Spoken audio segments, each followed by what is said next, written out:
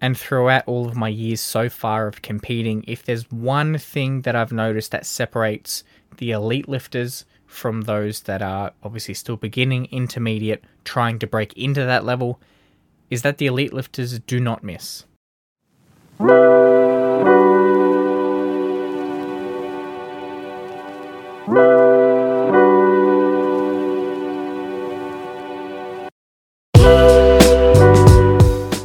Welcome to the Waiting Game Podcast, a podcast where I attempt to bring more dialogue into the world of Olympic weightlifting and share my experiences and perspectives in the sport and resistance training in general.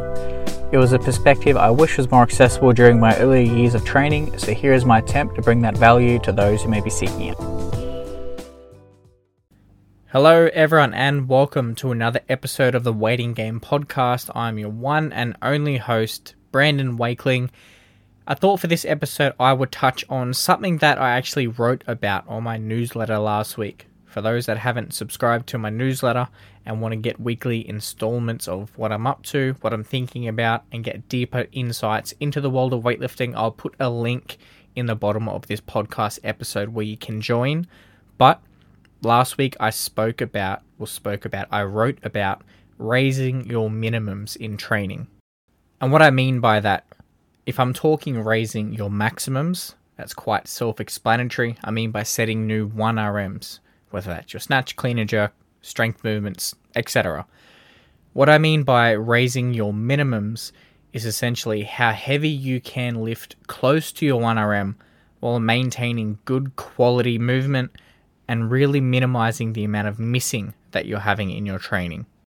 So essentially, how heavy can you lift without missing? As someone who has aspirations to compete at a certain level, this is definitely a skill set you should look into improving.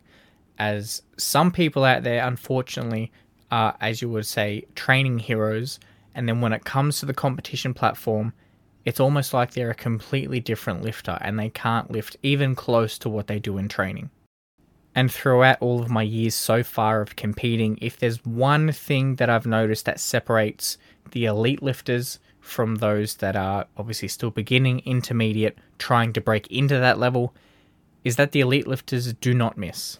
And as I mentioned in my newsletter, I used the example of Tatiana Kazarina from Russia in a 2016 interview. It wasn't long after this interview, I think the whole Icarus thing fell out and she was busted for everything under the sun, but that's a different story. In this, her and her coach were sat down by whoever was interviewing her, and the interviewer asked her when the last time she missed an attempt in training was, and she simply just said never.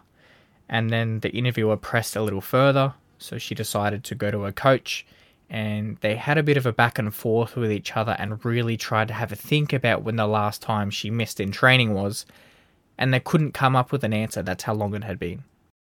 And obviously this is an outlier case. People miss lifts. That's just part of the game. But what I've noticed when I'm in these big training halls, when people aren't, say, at their true maximum, even when they're in their 90% range, they're not missing attempts. Now, one of my, I would say, strengths that I've developed over my weightlifting career so far is that I make a lot more than I miss on the training platform. So my percentage of lifts made in competition, looking at my statistics, is 77%. So obviously it's not in the 90% range. I did miss a lot of lifts when I started out. I remember missing my opening snatch for a good 5-6 competitions in a row. Once I finally hit that 100 kilo mark, it was somewhat in my head, and whenever I tried it on the platform, I'd always miss. But through the years of really trying to work on raising my minimums, which is something that my coach Miles really emphasized with me. I started training with him in 2018, so I haven't been lifting with him my whole career. But when I started with him, there was a massive emphasis on making lifts in training. And as he says, is you want to be surprised that you missed a lift.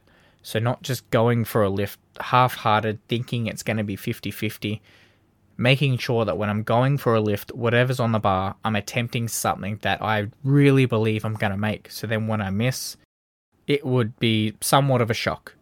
And if I talk on my last training cycle leading up to the 2022 Commonwealth Games.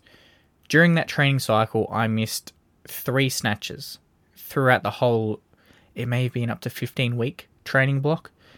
And those 3 attempts, one of them was at roughly 98% of my best, and the other 2 attempts were at 101, 102% of my best, so going for PB attempts, in which I eventually got. And as for my clean and jerks, I only missed 1 attempt during that entire training block.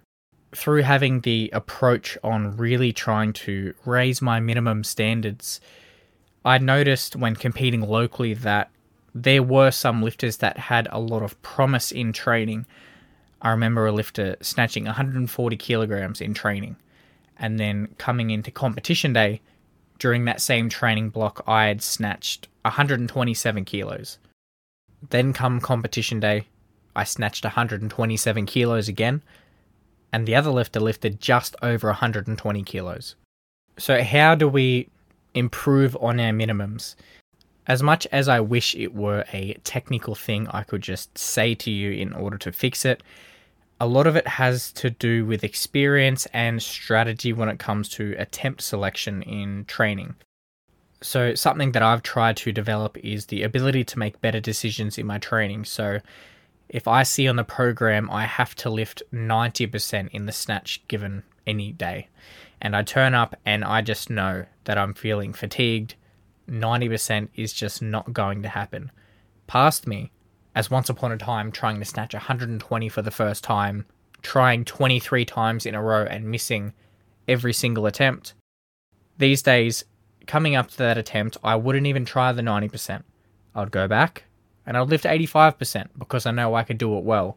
And if I attempt 90% knowing that it's going to be a rough day, all that's going to happen is I'm figuratively going to bang my head against the wall, miss after miss after miss. I'm going to start doubting myself. I'm going to kill my confidence. I'm probably going to think of some crazy technical change that I need to do. And it's just not going to be conducive to improving in the long run following that approach. So I would just say to people to be a little more sensible in their training, think longer term, pick attempts in training that you truly believe you're going to make. If you miss, that's fine, that does happen. That's not the end of the world, but it's just trying to get used to making attempts. So when by the time you hit the platform, you're not used to missing attempts. And making attempts just becomes a lot more naturally ingrained. That's why I like when people start competing to start more conservative, and as the competitions go on, slowly ramping it up over the months and competitions and years. So then they get used to making lifts on the platform, instead of just redlining competition 1, going 2 for 6, and then not really knowing where to go from there. Now, that's pretty much all I wanted to touch on in this episode. That's probably enough rambling for me. As I said at the start of the episode, if you want to get more of an exclusive look into my life, training, insights into weightlifting, then click the link at the bottom and follow the newsletter. But as always, I'll see you all next week with another fresh episode. Talk to you then.